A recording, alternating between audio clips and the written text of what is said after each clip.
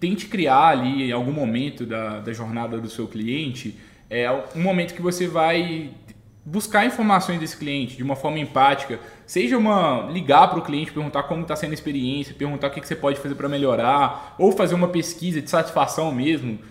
Por exemplo, de 0 a 10, o quanto que você recomendaria o meu escritório aqui para algum colega ou familiar e pergunta por que ele deu essa nota, perguntar pontos de melhoria e o que você pode fazer para aumentar a satisfação dele. Isso é algo muito positivo, então ter esse hábito de estar conversando com o cliente para estar melhorando a relação com seus clientes. E um outro hábito tente entender, comece a enxergar o seu escritório pela ótica do cliente, não pela sua ótica. Então, por exemplo, às vezes você que está aqui nos assistindo, consumindo este conteúdo, às vezes é especialista em direito do trabalho.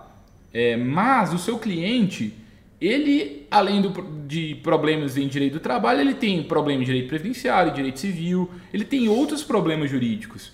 Tenta entender quais são esses outros problemas, porque aí podem ter mais oportunidades. Às vezes você está querendo ali buscar novos clientes, mas na verdade, o que você deveria fazer no momento é tentar oferecer novos serviços para os clientes atuais, que eles já confiam no seu trabalho. Então é mais fácil, por exemplo, que você ofereça um serviço novo para esse cliente do que você conseguir mais e mais clientes ali para entrar no seu escritório. Então, a partir do momento que você fidelizou aquele cliente ali, o seu trabalho é extrair o máximo de valor daquele cliente, fazer com que ele gere cada vez mais resultados financeiros para o seu escritório. Então, uma boa prática é tentar ofertar serviços em mais áreas do direito. E se você não tem essa especialidade, por exemplo, eu só tenho especialidade em direito do trabalho, não tenho especialidade em previdenciário, faça parceria. Existem várias alternativas aí, sem que você tenha que aumentar seus custos fixos, que você pode aí tá atendendo esses clientes nessas outras áreas, né, Júlia?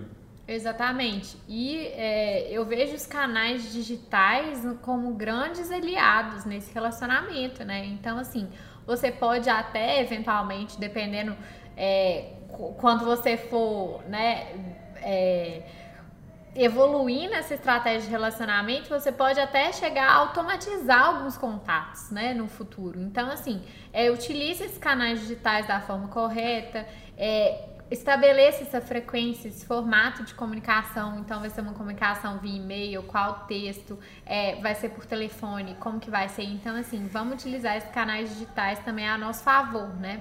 E é muito importante que todas essas informações sobre potenciais clientes e ex-clientes fiquem em um local em que todos possam ter acesso, né? Que a gente possa ter uma boa gestão da informação sobre essas pessoas, porque isso vai trazer uma gestão muito mais eficiente desses contatos e desses clientes, e todo mundo que for atendê-los vai saber o histórico daquele cliente, daquele potencial cliente, podendo fazer um atendimento personalizado e também mostrar ali que está por dentro do que está acontecendo, né, com o cliente.